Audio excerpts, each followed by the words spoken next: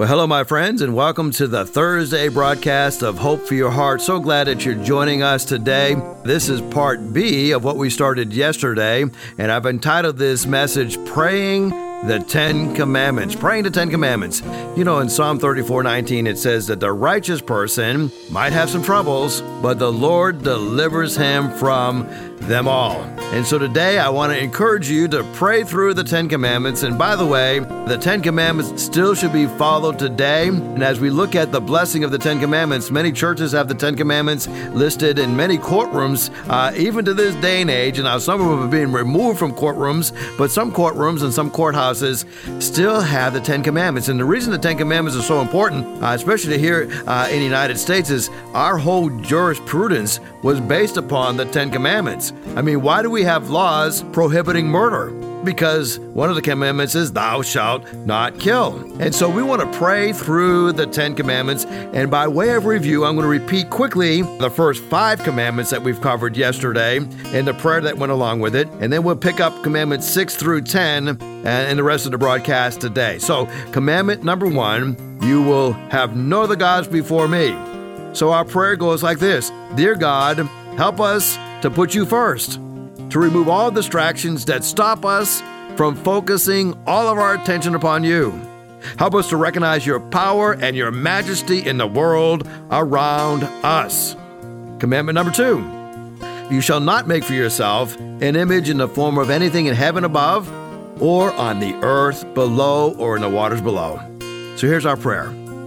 Dear God, you are the only one who deserves our praise. Remove the things that we idolize and help us to ensure that we are not worshiping anything but you. Allow us to keep you at the forefront of our minds today and every single day. Commandment number 3, you shall not misuse or take in vain the name of the Lord your God. So we pray, Lord, we know that your words and the words that we say are powerful. Our words have a huge impact on the lives of others. So, Lord, help us to control the words that we say and help us to think before we speak. Help us to not misuse your name or not to value it above any other name. Show us how we can glorify your name, respect it, and share it with other people. In Jesus' name, amen. And then the 4th commandment is to remember the Sabbath day and to keep it holy. We talked about the fact that the word holy means to set apart for a special purpose. So, Lord, thank you for the fact that you give us rest. And you ask us to set one day apart for rest. So help us to take time out of our busy weeks to spend time with you. We know that we need rest, so help us to keep a regular time of Sabbath rest. And help us to use it well. Help us not to waste this day that you have given us, but help us to worship you on Sunday, the Lord's Day, and help us to get the rest that we need as we spend time with our families. In Jesus' name, amen.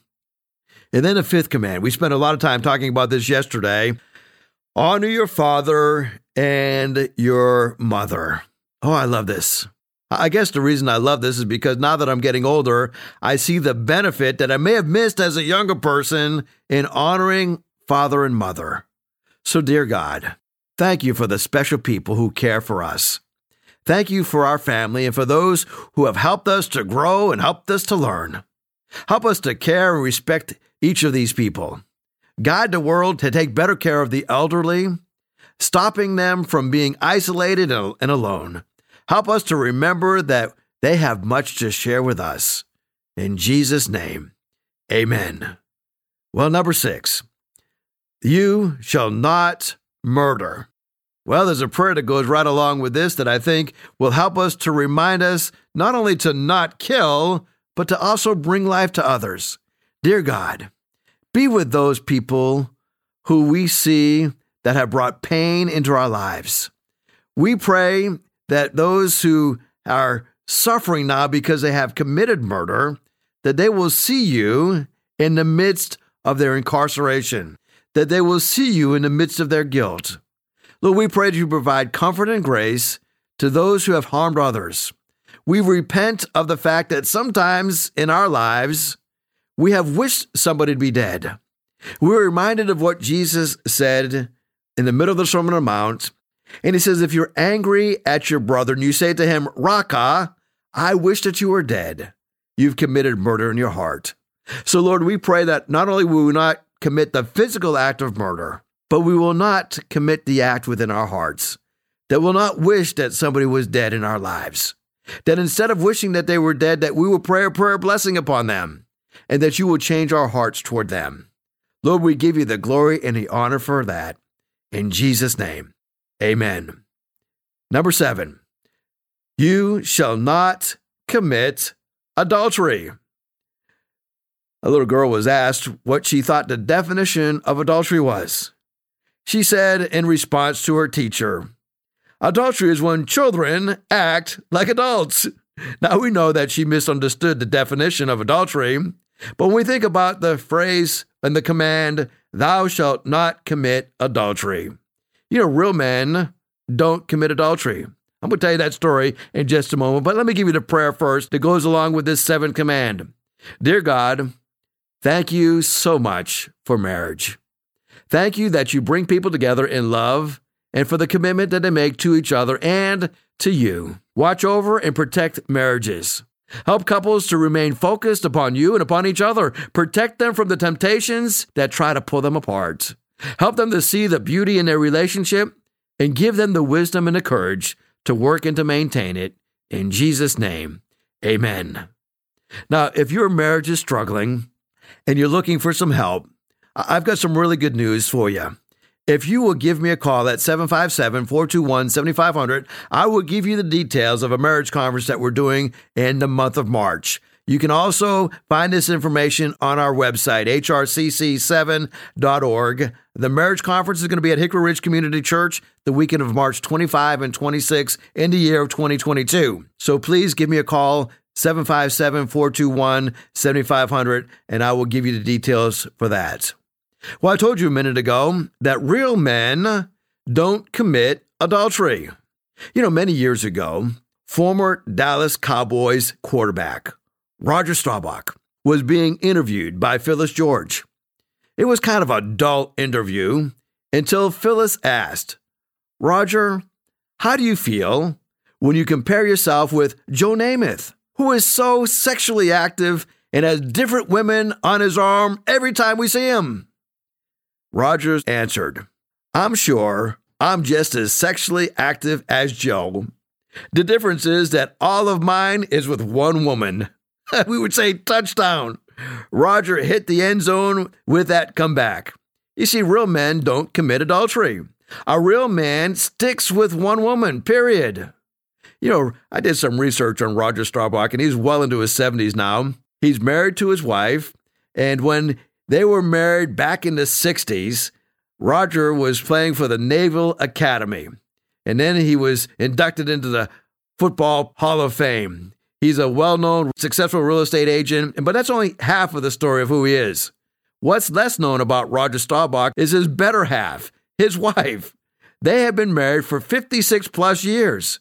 Mary Ann Staubach has stood by the side of Roger Staubach all these years. And who is she? Married to Roger Staubach in 1965. After he graduated from the Naval Academy. They've been a couple since they were high school sweethearts, and they both grew up in Cincinnati. The couple wed right before Roger was shipped off to South Vietnam for the war. He returned safely 2 years later. The Staubachs have been busy making headlines. They've got plenty of money, and they've got plenty of babies since then. Mary Ann Staubach is the mother of 5 children: Jeffrey, Roger, Michelle, Elizabeth, Jennifer Ann, Stephanie Marie, and Amy Lynn. Roger Staubach himself is an only child, and when he and his wife got married, they didn't want to have just one child, and so God blessed them with 5 children. And all these years later, they are still faithful to one another, still loving each other. I want you to know, even in this crazy day and age that we're living, you can honor your marriage. You don't have to commit adultery.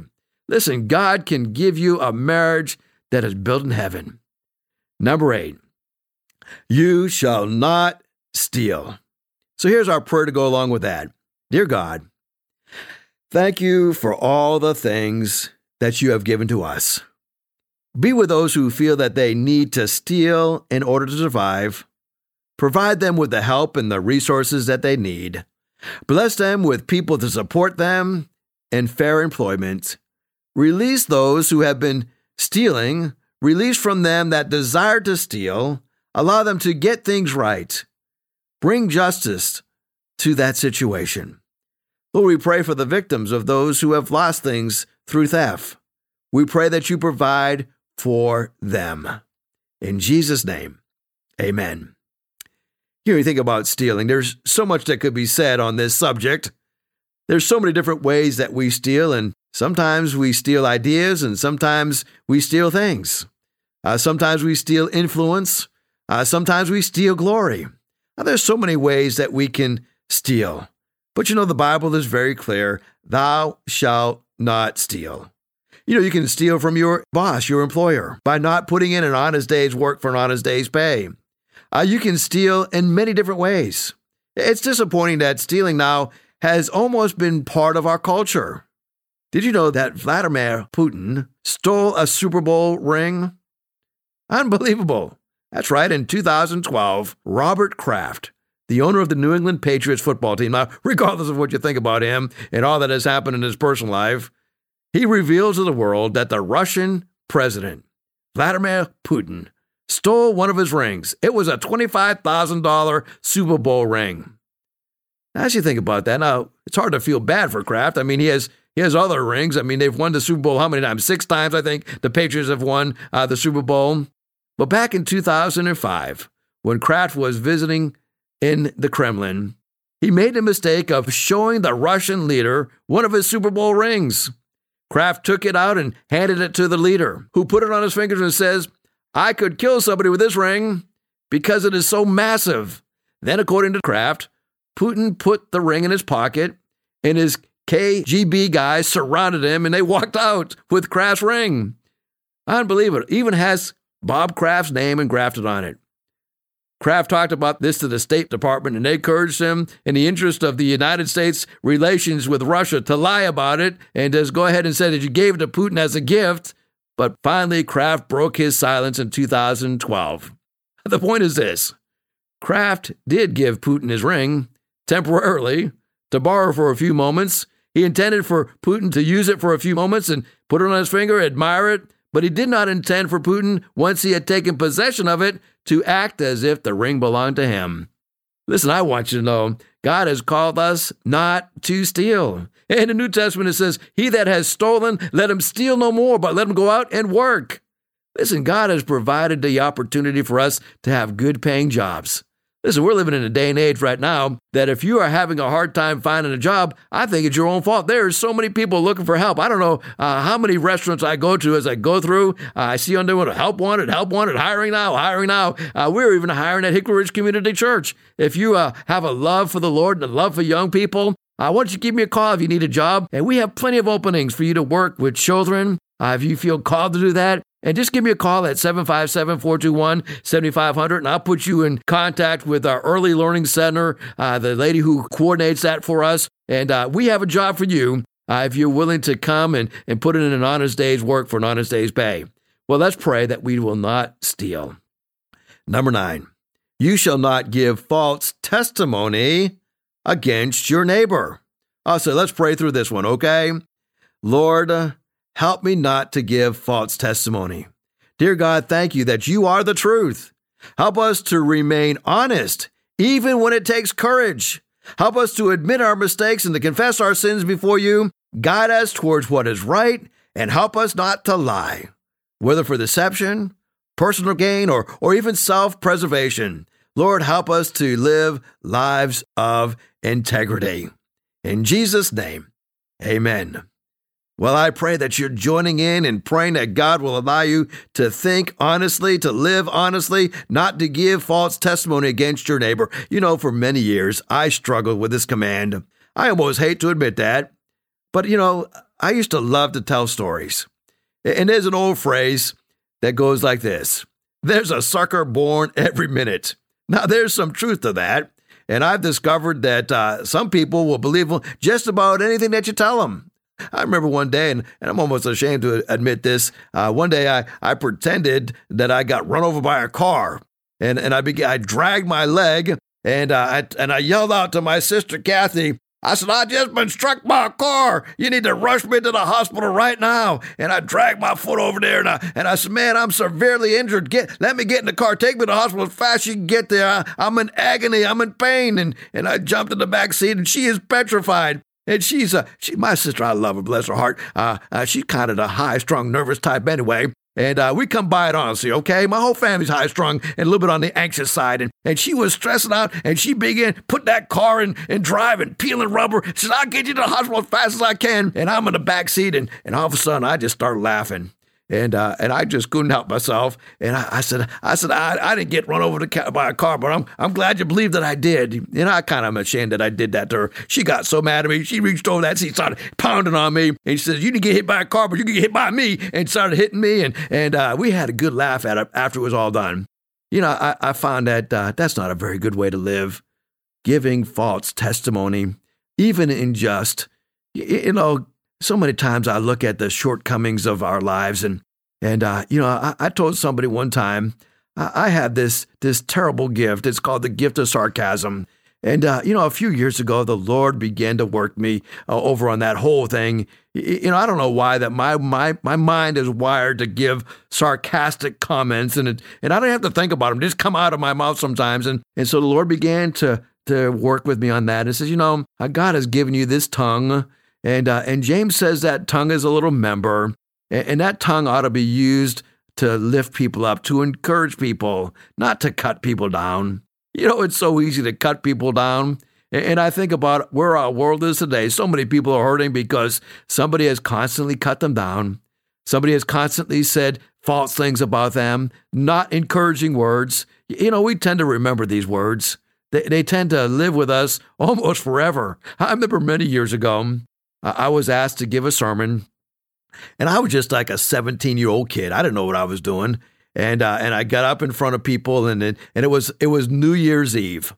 And on New Year's Eve, my church always would gather people together, and the preacher boys, they call us the preacher boys, right? The young teenagers who felt God calling them into ministry, the preacher boys would get their chance to preach on New Year's Eve, and we have a meal together, and we weren't supposed to give a long sermon, just a short little message, and because there was 4 or 5 of us on this particular New Year's Eve, and I remember as we were having the meal together, my brother, I have a brother who is 11 months younger than I am.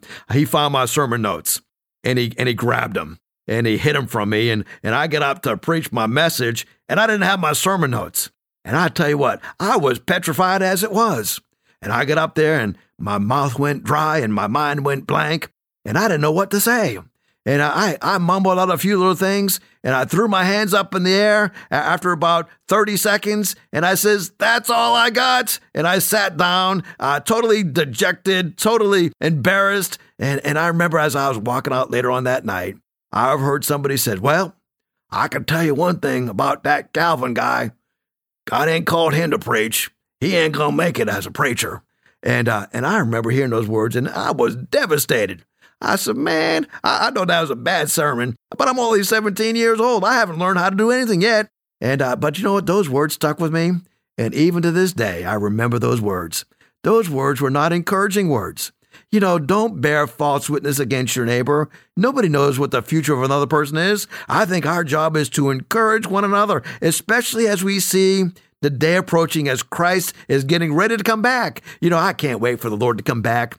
I'm looking forward to his return, and I say, even so, come quickly, Lord Jesus. I'm looking forward to the coming of Christ again, and I hope that you are ready for his return, and if you're not, now is a great time to get ready.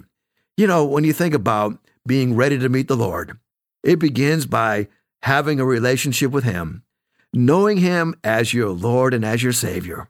The Bible says, if you call upon the name of the Lord, you shall be saved. Now, my friends, that is the gospel truth, right? No false testimony in that. Whoever calls upon the name of the Lord will be saved. Why don't you call upon his name right now? Well, we've got one more commandment we've got to cover. The last one is You shall not covet. What is coveting? Coveting is this desire to have something that belongs to somebody else.